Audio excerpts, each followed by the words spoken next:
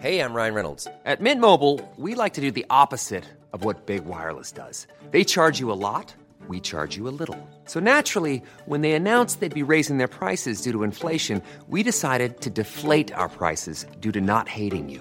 That's right. We're cutting the price of Mint Unlimited from $30 a month to just $15 a month.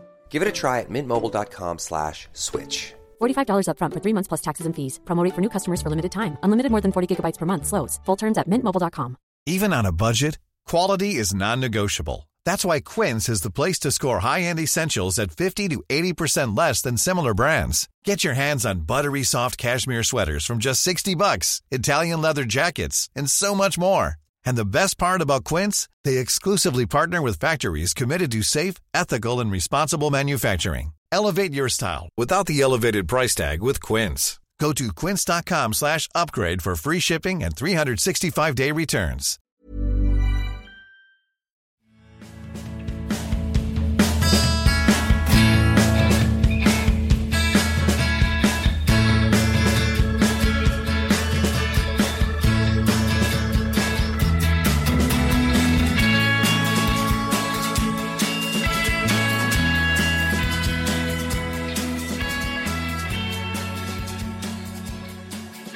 Välkommen till Klacken.nu mina damer och herrar. Riktigt glad att vara tillbaka i detta fina forum och ha en ny gäst inom Klacken-ramen med mig. Nämligen Oskar Lindgren Otis.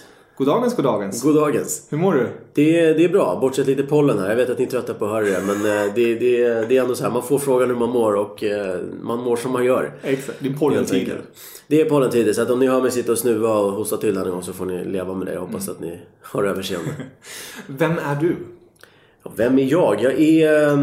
Jag tror att de flesta som lyssnar på den här podden och som kanske har sett mig flimra förbi någonstans i fotbollen, det är väl främst via AIK som jag har varit involverad i olika former då, genom åren. Så mycket AIK-TV helt enkelt. Lite 08 fotboll och fan-TV och sådär också. Nu så skriver jag för Fotbollskanalen om mexikanska landslaget. Framförallt då. Lite allt möjligt om Sydamerika, men det blir mycket fokus på Mexiko. Det är liksom rollen här nu inför VM. Jag var på plats i Brasilien VM senast för Metro här. Gjorde den här Sveriges schysstaste jobb hade de en annons som man kunde få att åka dit en månad. Den lyckades jag ro åt mig, så att, det är snyggt.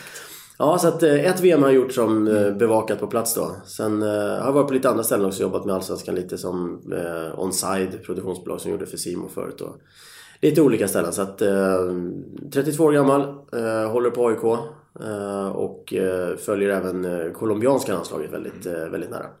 Just AIK kommer vi inte snacka så mycket om nu. Kan jag bara först och främst säga grattis till derbyvinsten. Ja, tack senast. Så mycket. Det var ju fint. Det kan jag tänka mig. Då glömde man pollen och andra bekymmer för en stund. Då flög det iväg. Ja, då flög det iväg. Det var ju kul. Och det var väl bra för serien också. Om man får dra till den slitarklyschan att nu är det öppet race här igen. Oh ja. Men vi lämnar svensk fotboll, eller vi lämnar Allsvenskan och AIK och går till VM då och lägger lite fokus där. Och jag tänkte i det här avsnittet snacka om de sydamerikanska lagen med fokus då framförallt på Mexiko och Colombia. Ja, det låter lämpligt. Men jag tänker först så att alla, ni kanske inte har VM-grupperna framför er eller kan de utan till bara så att ni vet ungefär vart de här sydamerikanska lagen, vilka grupper de är någonstans. Så har vi grupp A med Ryssland, Saudiarabien, Egypten och Uruguay. Just det. Jag kan ju bara gå igenom, sen kan vi gå, eller vet du vad? Vi kan ju bara stanna lite kort och höra dina tankar kring just Uruguay då i detta fall och vad du tror om deras chanser i den här grupp som är kanske på pappret inte så sexig. Nej, det kanske är en av de svagare VM-grupperna som har lottats fram tror jag någonsin. I alla fall man kan dra så här ur minnet. Och det hänger ju ihop såklart med att Ryssland är världsnation. Och sen så Uruguay är ju inte... Det är ju inte något av de här 5, 6, 7 stora, men ett väldigt, väldigt bra lag. Ett namnstarkt lag, namnkunnigt lag. Jag tror många kommer känna igen många av de här spelarna som varit med ett tag. Det är ju det som är lite roligt när man tittar landslag, de är lite mindre länder. Han är ju därifrån och han är därifrån. Exakt, och de har ju sin tränare nu, Oscar Tavares, som har varit med sedan 2010. Så han hade ju dem i VM då med Forlan och så när de tog sig till bronsmatchen där mot Tyskland var det. Och med från det laget så är ju Muslera med i mål, Diego Godin, Cavani, Suarez, tror att även Caceres är med, Christian Cebolita Rodriguez La Cebolla Rodriguez. Så att de har ganska bra stomme då som har varit med ett tag. Och de vann ju Copa America också året efter. Gjorde väl okej ifrån sig VM senast. Förlorade ju mot Colombia just den matchen där när James gjorde sitt drömmål. Men ett starkt lag, och i den här gruppen så tror jag att de kommer nästan dansa. Jag tror att de tar 9 poäng. Jag tror att de dansar sig igenom den här gruppen faktiskt. Ja, spännande. Skulle man få lägga över reservationer här nu, för att Egypten har planetens kanske formstarkaste spelare. Skulle du sätta Egypten som 2 om du är tvungen att tippa den här gruppen i förväg, i nuläget? I nuläget bara så här rakt upp och ner. 21 maj. Ja, men varför inte? Alltså Saudiarabien kommer inte ha mycket mer att göra. Och jag skulle säga nu också, inte för att förarga någon, men med all respekt för Ryssland, så de är nog inte spelmässigt tillräckligt vassa. Sen vet man ju dessvärre att hemmalag brukar få lite fördelar på olika sätt. Och det har vi sett. Vi såg Sydkorea till exempel, om du minns det, VM 2002. Det var ju en fars hela vägen till bronsmatch. Så att med reservation för att allt går rätt till, så tror jag nog att Egypten följer med Uruguay här.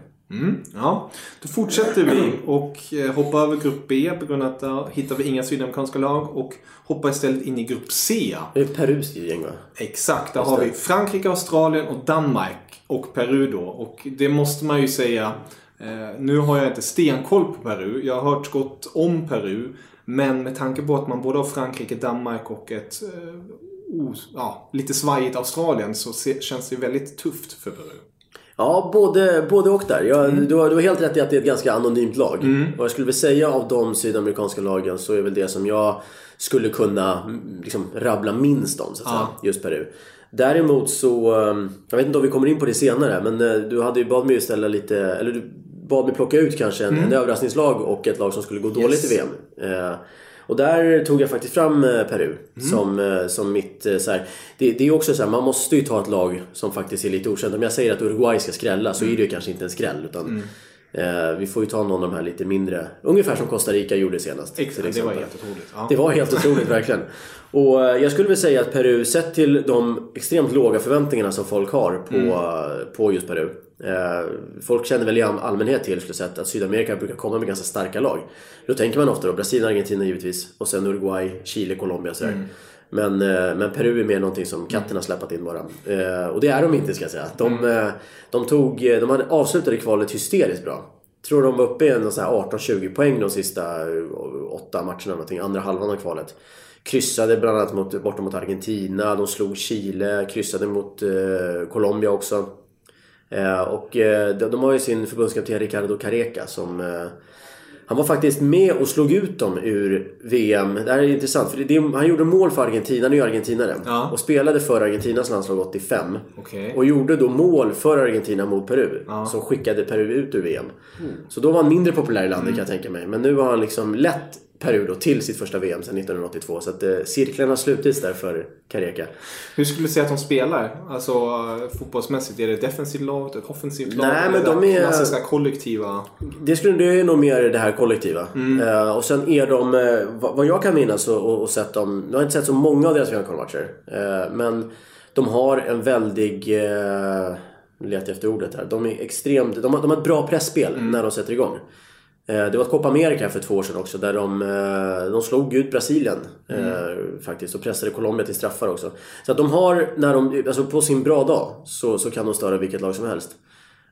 Och de har ju Paulo Guerrero har ju varit deras stora affischnamn, så som vi nu inte vet om han kommer med till VM eller inte. För jag lägger reservationer för att han har ju blivit avstängd igen. Och så läste jag nu att han i morse faktiskt, att han imorgon blir det då, eller tisdag när vi spelar igen där, imorgon tisdag, så kommer han sitta på ett möte med Infantino, alltså FIFA-presidenten, för vad jag då gissar någon slags så här, hur ska vi försöka lösa det här?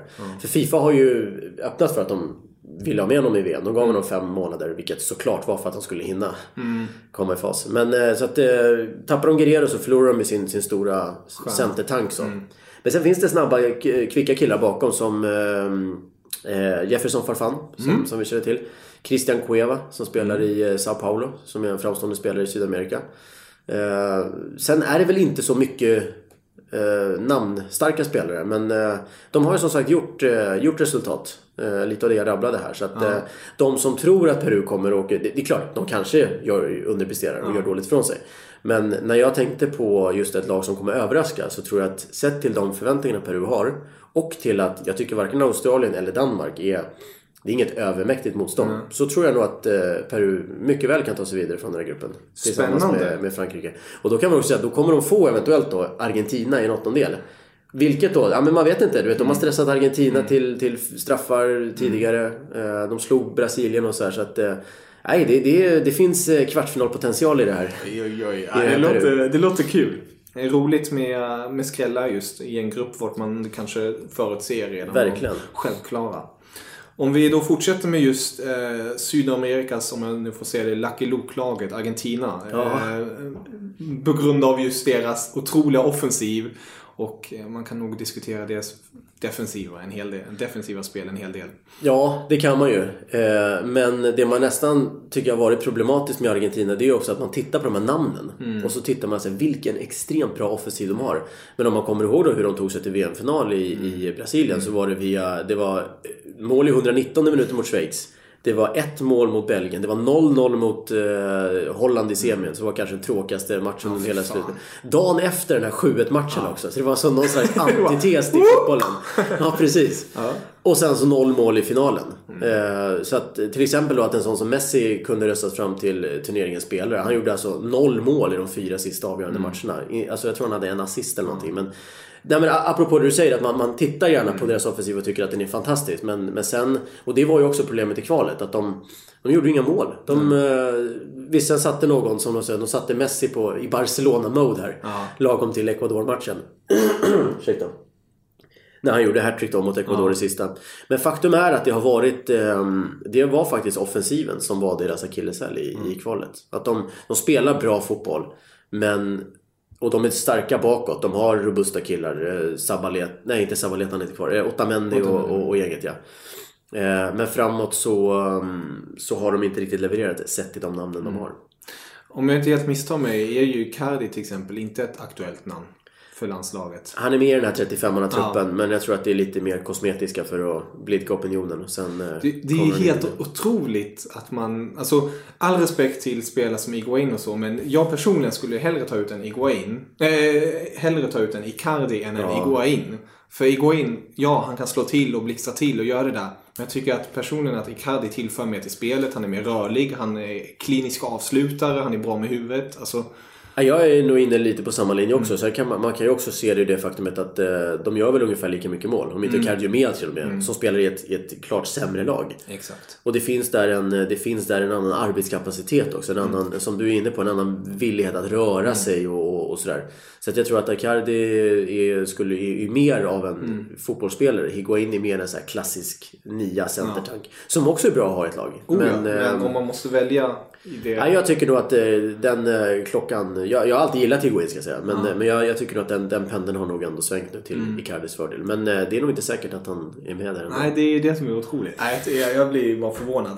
De har ju Island, Kroatien och Nigeria i sin grupp. Det är ju...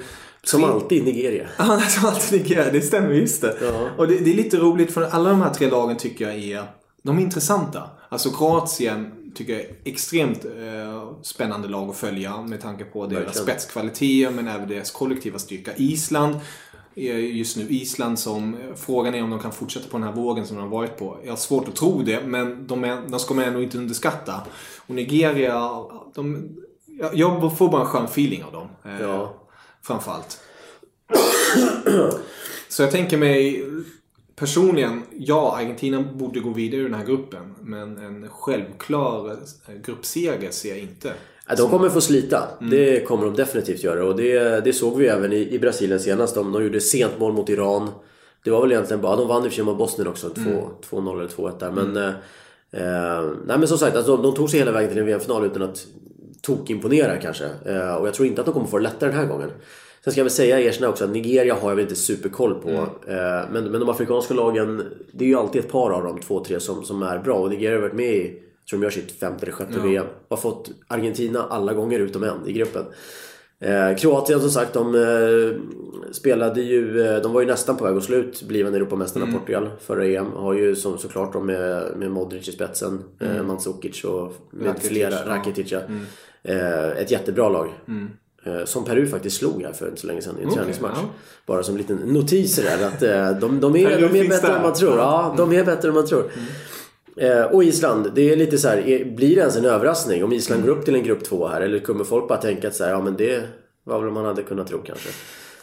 Så att det här är ju en jättespännande grupp. Vi nämnde att den första gruppen kanske är så här, jag vet inte, det är ett par matcher där som man kanske kommer ta med gäspning. Så är ju samtliga de här matcherna i den här gruppen kommer man ju sitta med bänkad. Ja, verkligen, med telefonen upp och ner på flight mode liksom. Här vill man inte missa någonting. Ja, helt rätt.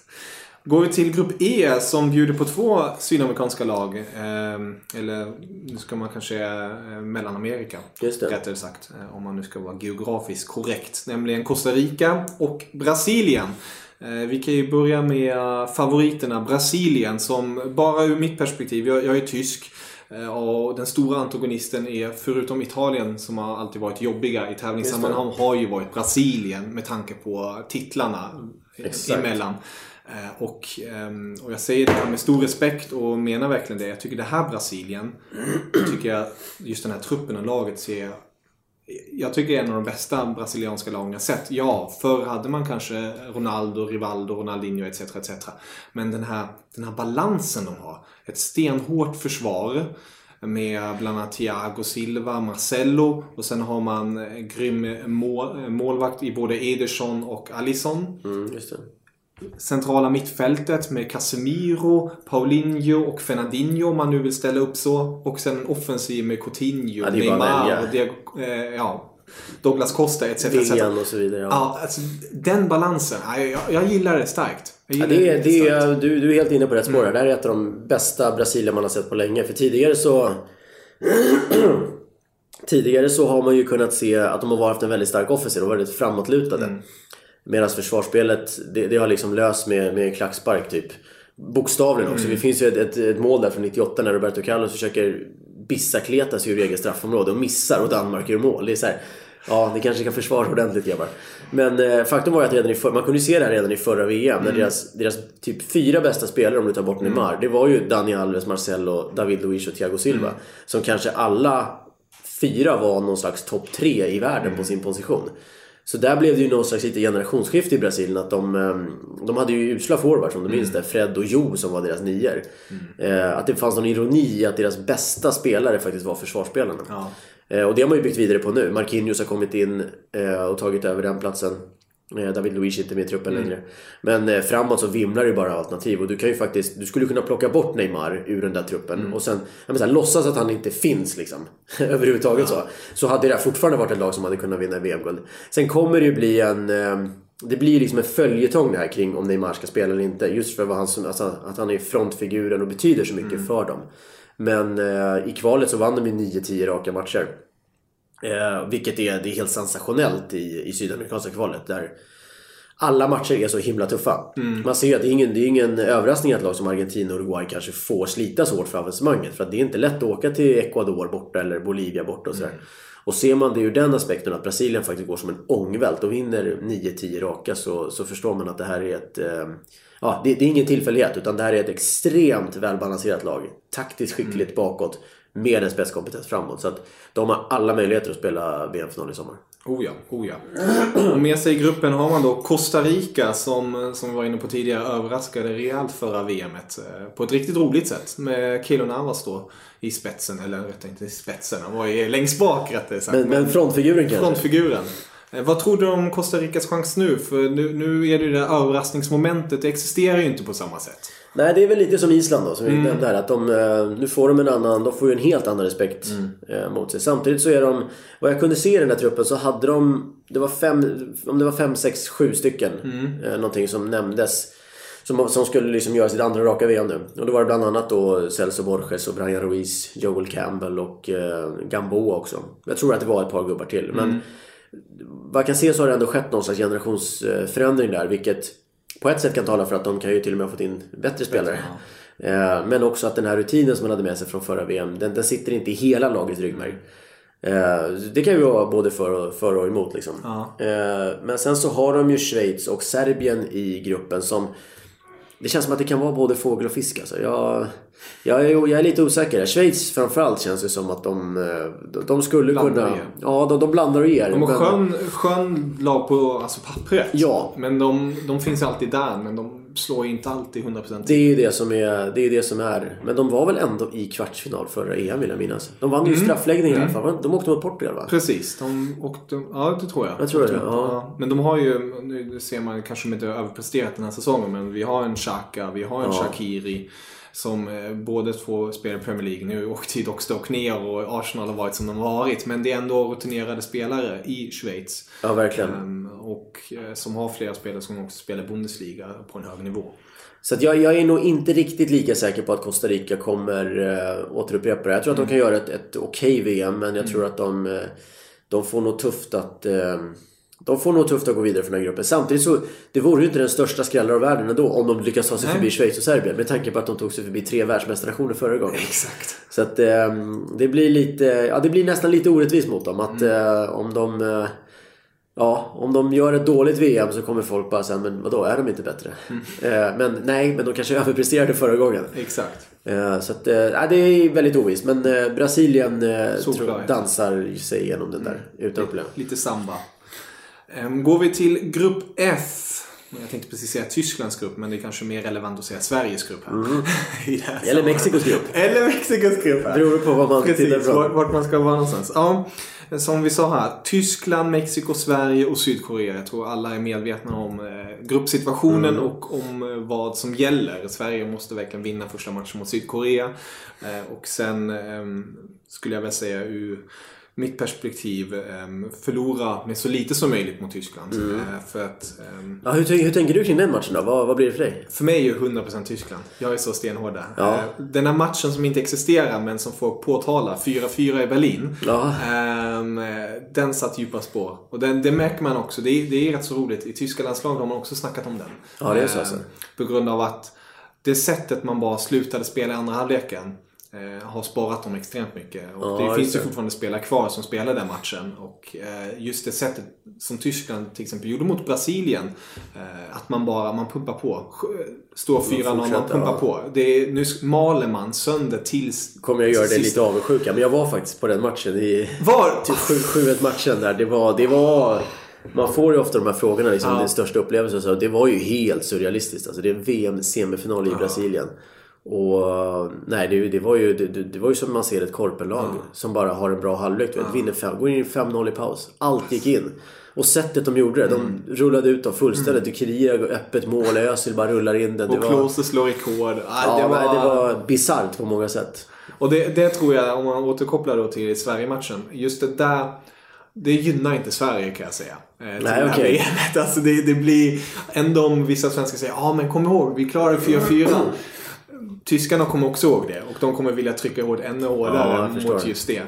Så det blir en överkörning som i 8-delen där 2006 istället. Ja, jag tror det kommer bli väldigt svårt för Sverige. Men om vi ser då till Mexiko i den här situationen. För det är ju de Sverige realistiskt siktar mot. Alltså, vi måste, för om Sverige vinner mot Sydkorea med bra målmarginal, förlora eller ta till med poäng mot Tyskland om det nu skulle ske. Och sen oavgjort mot Mexiko, skulle man teoretiskt sett fortfarande gå vidare med tanke på hur mycket Mexiko spelar mot Tyskland och Sydkorea. Ja, alltså enkelt uttryckt, om Sverige vinner sin premiär och Mexiko förlorar, då är det uppförs mot Tyskland då. Då är det uppförsbacke hela vägen. Så då blir det en avgörande match i slutet. Sannolikt om grupp andra platsen. Precis. Hur ser du då på det här Mexiko? För det är ett Mexiko som har stjärnor som man känner igen. Jag tror även de som inte är inbitna fotbollsälskare vet vilka till exempel Chicharito är så. Men även lite mer no-name-spelare som spelar på en väldigt hög nivå. Ja, det är ju det som är lite lurigt med Mexiko. Att många av deras spelare kommer från den inhemska ligan. För att den är så pass stark. Alltså den mexikanska ligan, de plockar spelare från argentinska ligan, från kolumbianska ligan, som väljer att gå dit innan de går till Europa. Alltså man åker hellre till Mexiko än att åka till Holland kanske, eller Grekland eller någon sån här mellanliga. Om man inte då blir sälld direkt till La Liga eller så, precis. Så att det finns ett enormt utbud av duktiga spelare. Och sen så kan vi ju nämna lite namnstarka namn då, så här Carlos Vela, bröderna Dos Santos finns kvar, Rafael Marquez finns ju med nu, ska göra sitt 5:e VM. Still going strong. Still going strong, ja precis. Hoppas att han kommer få spela också. Guillermo Ochoa i mål som gjorde några riktigt fina räddningar, Brasilien senast. Chicharito på topp som du nämnde. Hirving Lozano som jag vet inte om han vann holländska skytteligan, men han var med där uppe och fightade sig länge i alla fall i mästarna PSV Eindhoven. Andres Guardado från Real Betis har varit med länge nu. Hector Herrera som är lagkapten i Porto. Sen har vi ett par gubbar i Bundesliga också. Salcedo, va? Precis. I Eintracht Frankfurt vann ju cupguldet. Cupguldet, ja precis. Så, just det. Överraskande. Och sen så så att man får ihop en 11 här som man ganska snabbt inser att de här spelar ju ett pinnhål högre upp än nästan alla svenskar. Så att drar du upp en 11 kontra en annan 11 så är det klart att Mexiko är bättre. Och jag tror väl också att i Sverige så har man lite missuppfattat där. Så här i Sverige så tänker man lite så att men det är ungefär 50-50 att vi tar Mexiko. I Mexiko så är man inne på att det kanske är, de har stor chans att vinna gruppen. De ser att om vi gör det superbra, har vi en jättebra dag mot Tyskland, så kan vi kanske kryssa mot dem eller till och med slå dem. Och sen så gör vi många mål mot Sydkorea och Sverige, så vinner vi gruppen. Så att det är liksom inte ett jämförhållande där att i Sverige ser man Mexiko som en slags likvärdig motståndare. I Mexiko så är man, där har man så pass högt självförtroende att man nästan ser Tyskland som alltså att man kan slå dem en bra dag. Vilket med all rätt också, om man tittar nu så är faktiskt Mexiko det enda laget tillsammans med Brasilien och Tyskland. Jag har för mig att jag kollat. I'm Sandra, and I'm just the professional your small business was looking for. But you didn't hire me because you didn't use LinkedIn Jobs. LinkedIn has professionals you can't find anywhere else, including those who aren't actively looking for a new job, but might be open to the perfect role, like me. In a given month, over 70% of LinkedIn users don't visit other leading job sites. So if you're not looking on LinkedIn, you'll miss out on great candidates, like Sandra. Start hiring professionals like a professional. Post your free job on linkedin.com/people today. When you're ready to pop the question, the last thing you want to do is second-guess the ring. At BlueNile.com, you can design a one-of-a-kind ring with the ease and convenience of shopping online. Choose your diamond and setting. When you find the one, you'll get it delivered right to your door. Go to BlueNile.com and use promo code LISTEN to get $50 off your purchase of $500 or more. That's code LISTEN at BlueNile.com for $50 off your purchase. BlueNile.com, code LISTEN. Hey there, it's Michelle Norris. I'm host of a podcast called Your Mama's Kitchen. When I travel, I'm usually looking for a way to find a taste of home when I'm not at home. And one of the things I love to do when I am at home is entertain. And Airbnb allows me to do that. When I was in California recently, I rented a house that had a great kitchen. And when we were sitting around the table, we were all thinking, we're in someone else's house. Someone could be in all of our homes as well. If you have a home, but you're not always at home, you have an Airbnb. Your home might be worth more than you think. Find out how much at airbnb.com/host. Det kanske är någon lyssnare som slår på fingrarna nu. Men tillsammans med Brasilien och Tyskland är man det enda laget som har gått till åttondelsfinal i 6 raka VM. Och det säger ändå någonting. Alltså, de har ju haft tuffa grupper. Senast till exempel slog de ut där Kroatien som vi nämnde. Man har haft andra lag tidigare och ofta, inte sällan, som har förlorat just mot, du kanske minns 98, Tyskland vände 2 mål sista 10 där. Förra gången så ledde man mot Nederländerna, fick en feldömd straff emot sig i sista sekunden och förlorade på den. Man har även åkt ut mot golden goal mot Argentina 2006 där. Så att i åttondelen alltså. Så att Mexiko är ett lag som de tar sig alltid till åttondel, och väl där så har de nästan lyckats välta de här stora giganterna. Så att ja, det är svårt att hitta svagheter egentligen här. Någon kan dra upp den här 7-0-matchen i Copa America och förlora mot Chile och tänka sig, ja, jo, men okej, men det var 2 år sedan, det var en dålig dag. Faktum är att förbundskaptenen Osorio, som colombiansk tränare, han har satt rekord i hur snabbt de kvalificerade sig. Jag tror de behövde bara 7 matcher av 10 i de här slutronderna för att faktiskt kvalificera sig. Normalt så brukar det leva ända till slutet. Så att de gjorde nästan en Brasilien, kan man säga, fast i sin grupp då. Mot lag som USA, Costa Rica och även tuffa bortamatcher där. Så de har ett riktigt bra lag. Spelar ibland 4-3-3 alternativt 3-5-2. Det varierar beroende på motstånd.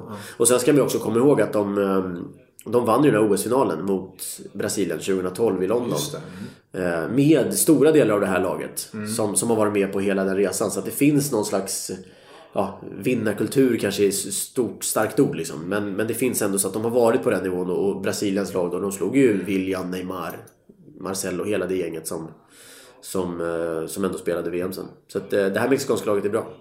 Det låter på dig som att du tippar Mexiko i alla fall att gå vidare ur gruppen. Ja, men det gör jag. Jag tror väl att Sverige kryssar i premiären och sen är VM över för Jannes gäng. Tyskland och Mexiko. För Sveriges del. Ja, nej, men jag tror inte på så mycket mer. Och jag tror definitivt att Tyskland och Mexiko tar sig vidare. Sen behöver det inte bli stora siffror att Mexiko kör över Sverige med 3-0 eller något sånt. Men i slutändan, at the end of the day, så tror jag ändå att de är ett nummer för stort. Men du ser det gärna motbevisat, eller? Ja, så jag kan väl... Eller slår hjärtat lite för Mexiko i det här läget? Ja, men mitt hjärta slår ju för de latinamerikanska lagen. Och jag har ju inte de känslorna för det svenska landslaget. Det har jag inte. Så är det bara. Jag är som du där. Du håller 100% på Tyskland. Och jag håller 100% på Colombia. Och sen så, jag skulle gärna se Mexiko igen. Jag tror att jag skulle få ut mer fotbollsmässigt av att se de grabbarna än att se Sebbe Larsson och vem var de kallar innan nu? Någon Marcus Rodén liksom, eller någon så här, alltså Berg på ben. Nej, det är inte riktigt ett landslag som jag klappar för. Men det är klart att så, jag menar, vi bor ju här, vi är uppvuxna här. Det är klart att vi har alla våra vänner i svenska, så det är inte så att jag aktivt går runt och missunnar att Sverige ska göra ett uselt VM. Men absolut så har jag en liksom fotbollsmässig kärlek till de latinamerikanska lagen. Jag förstår. Vi fortsätter till grupp G, och där ser vi förmodligen det svagaste centralamerikanska laget, nämligen Panama. Ja, så är det ju. Jag vet inte hur djupt vi ska gå in här. Jag tänker mig bara så här. De kommer väl bara komma, se och gå. Ja, om de inte gör en Costa Rica. Men det känns ju ännu mer otroligt att de ska göra en Costa Rica. Ja, det gör det ju. För Costa Rica hade ju faktiskt spelare i La Liga, i Arsenal. Lite sån här... Det har ju inte Panama i närheten av. Så att det blev en sån där... Som när Trinidad och Tobago tog sig till VM ungefär. Och tog ju en poäng mot Sverige i debuten. Så att...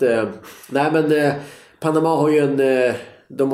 De tillsammans med Tunisien känns det som att de riskerar att bli lite slag på sig i den här gruppen. Kanske att de kan ta poäng av varandra kanske. Men England och Belgien, jag kan inte, men precis, jag kan inte se hur de ska kunna störa något av dem. Även om nu den frågan är aktuell också. Men det överskattade laget så är ju Belgien är ju i min bok. De är duktiga och de har bra spelare. Men här i Sverige så luras man ju av att man ser någon Premier League-match och så ser man att det är mycket belgier, de måste vara jättebra. Så är man helt omedveten om till exempel Peru, Mexiko, alltså nivån på den fotbollen.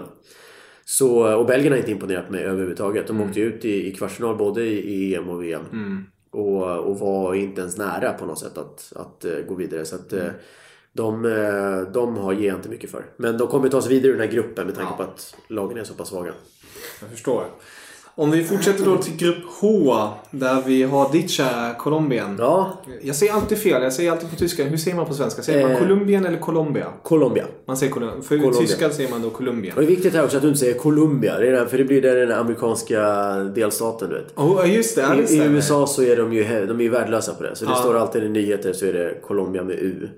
Och det är ju så här många, du vet, så här folk blir galna liksom. För det blir, när vi spär på den här så här amerikanska nonchalansen mot omvärlden så. Jag förstår. Men om du säger Colombien på tyska så Colombien, då kan jag komma fram. Då kommer du undan med det. Då kommer jag undan. Colombien har ju då Polen, Senegal och Japan.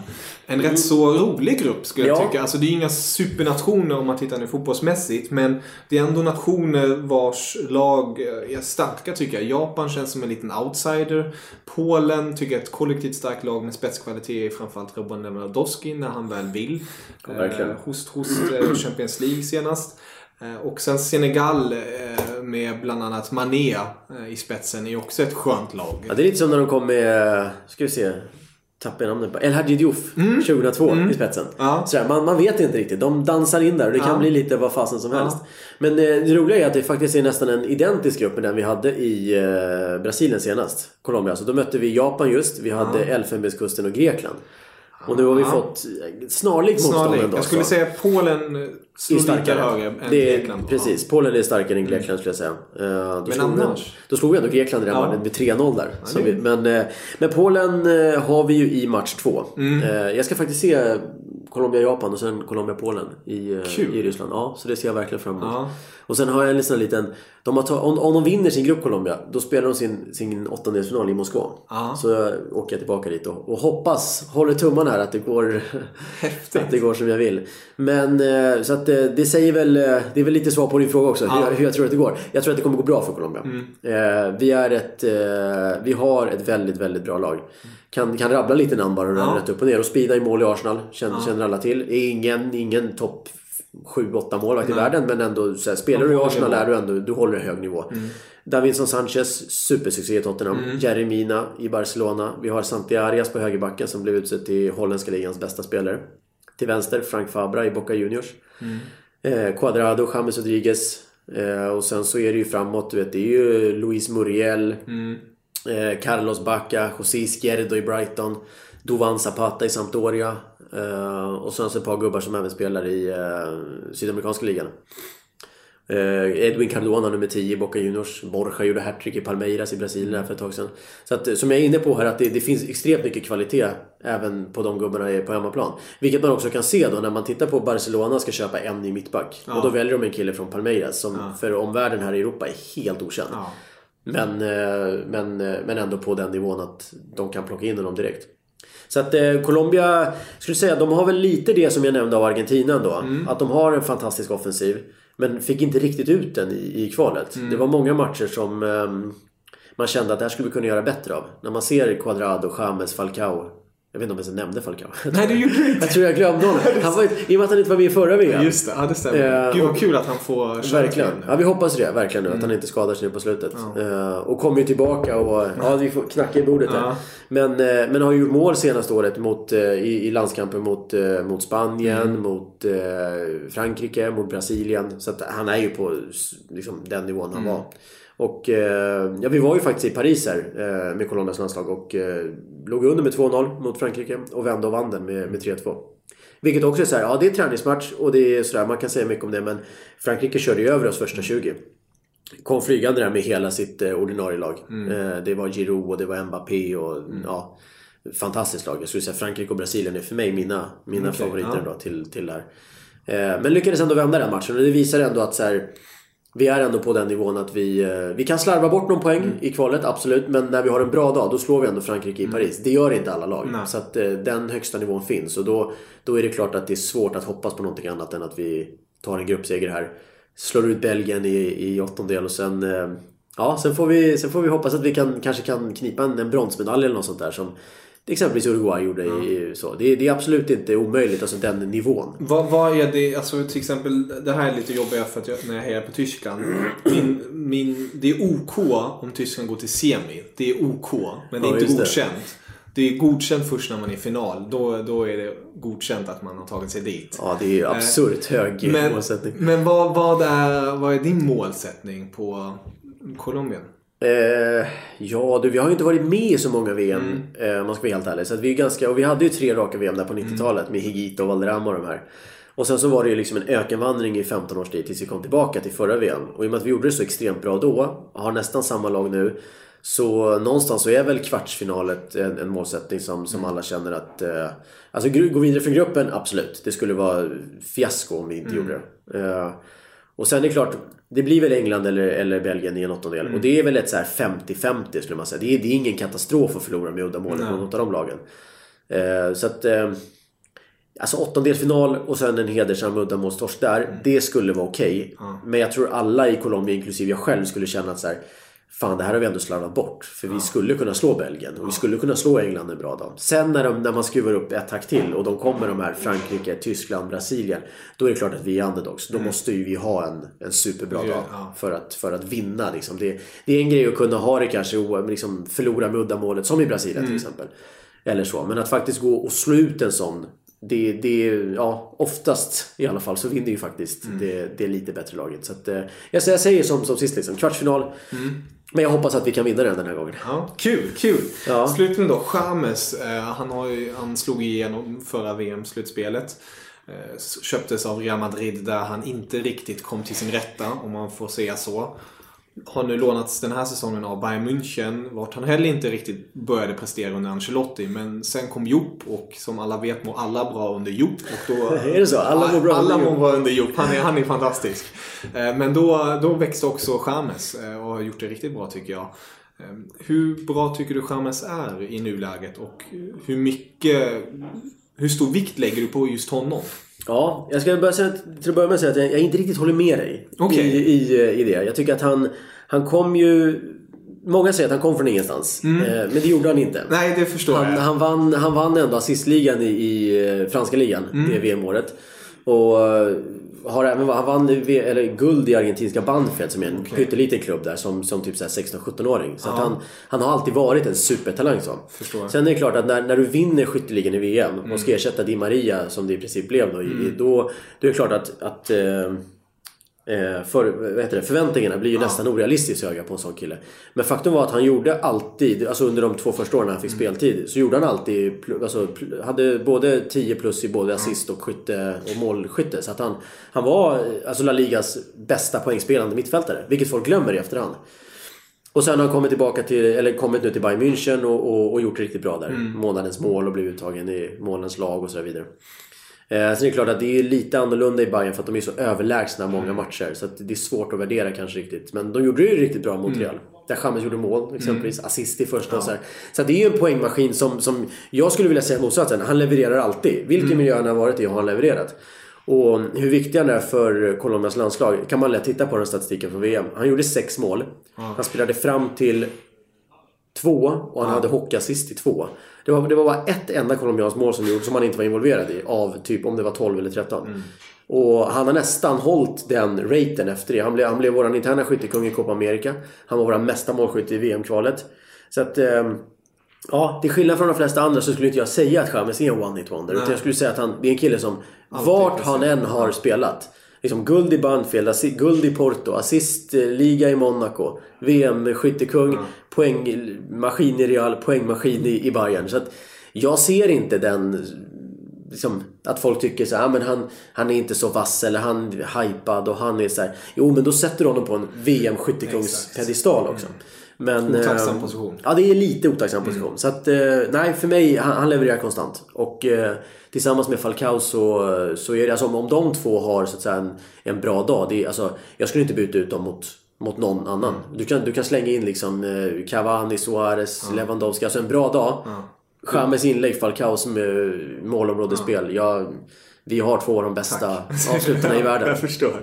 Ja, men det tar jag och det förstår jag. Du är bra inne där. Det är lite likt, nu ska jag inte dra jämförelsen där, men och här stämmer ju kritiken en del med till exempel Mario Götze efter VM-målet 2014 då, som ledde fram till att Tyskland vinner VM.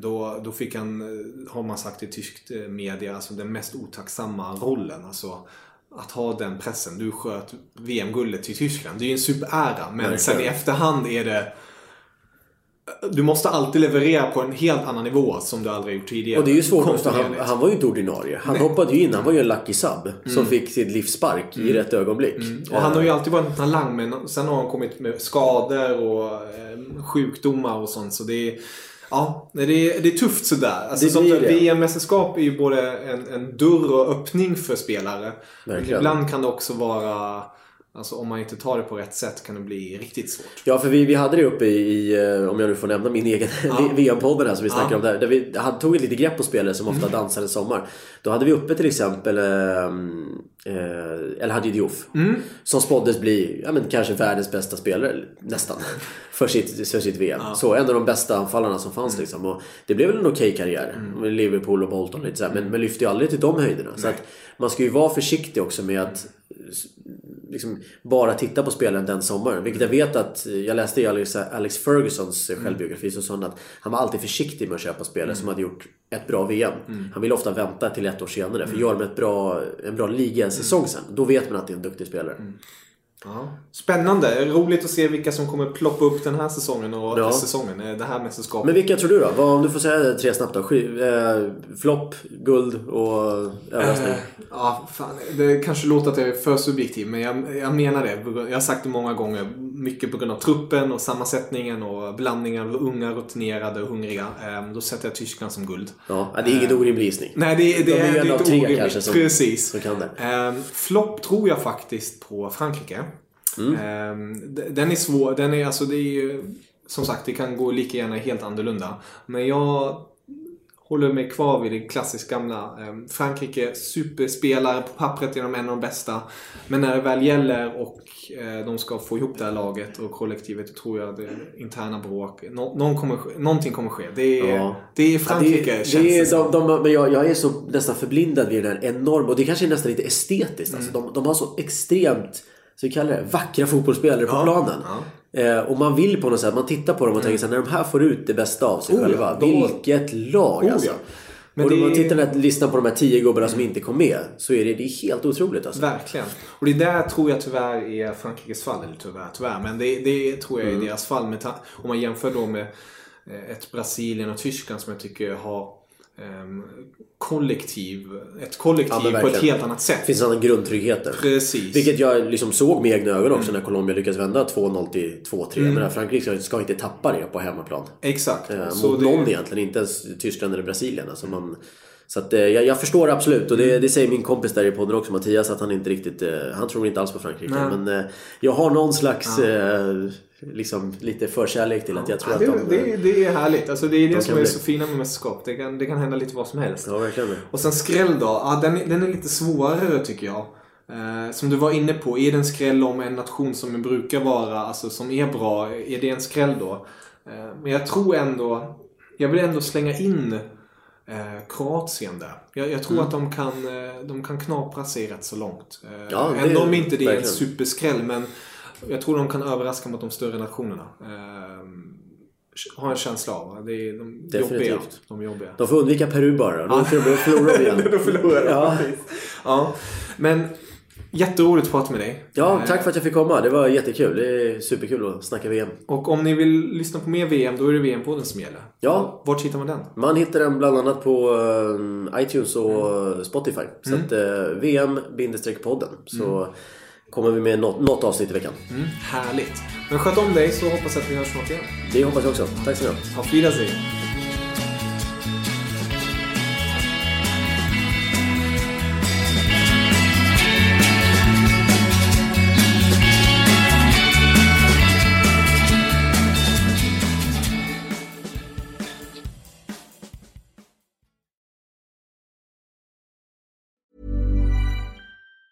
Mom deserves the best, and there's no better place to shop for Mother's Day than Whole Foods Market. They're your destination for unbeatable savings, from premium gifts to show-stopping flowers and irresistible desserts. Start by saving 33% with Prime on all body care and candles. Then get a 15-stem bunch of tulips for just $9.99 each with Prime. Round out Mom's menu with festive rosé, irresistible berry chantilly cake, and more special treats. Come celebrate Mother's Day at Whole Foods Market. Mom deserves the best, and there's no better place to shop for Mother's Day than Whole Foods Market. They're your destination for unbeatable savings, from premium gifts to show-stopping flowers and irresistible desserts. Start by saving 33% with Prime on all body care and candles. Then get a 15-stem bunch of tulips for just $9.99 each with Prime. Round out Mom's menu with festive rosé, irresistible berry chantilly cake, and more special treats. Come celebrate Mother's Day at Whole Foods Market.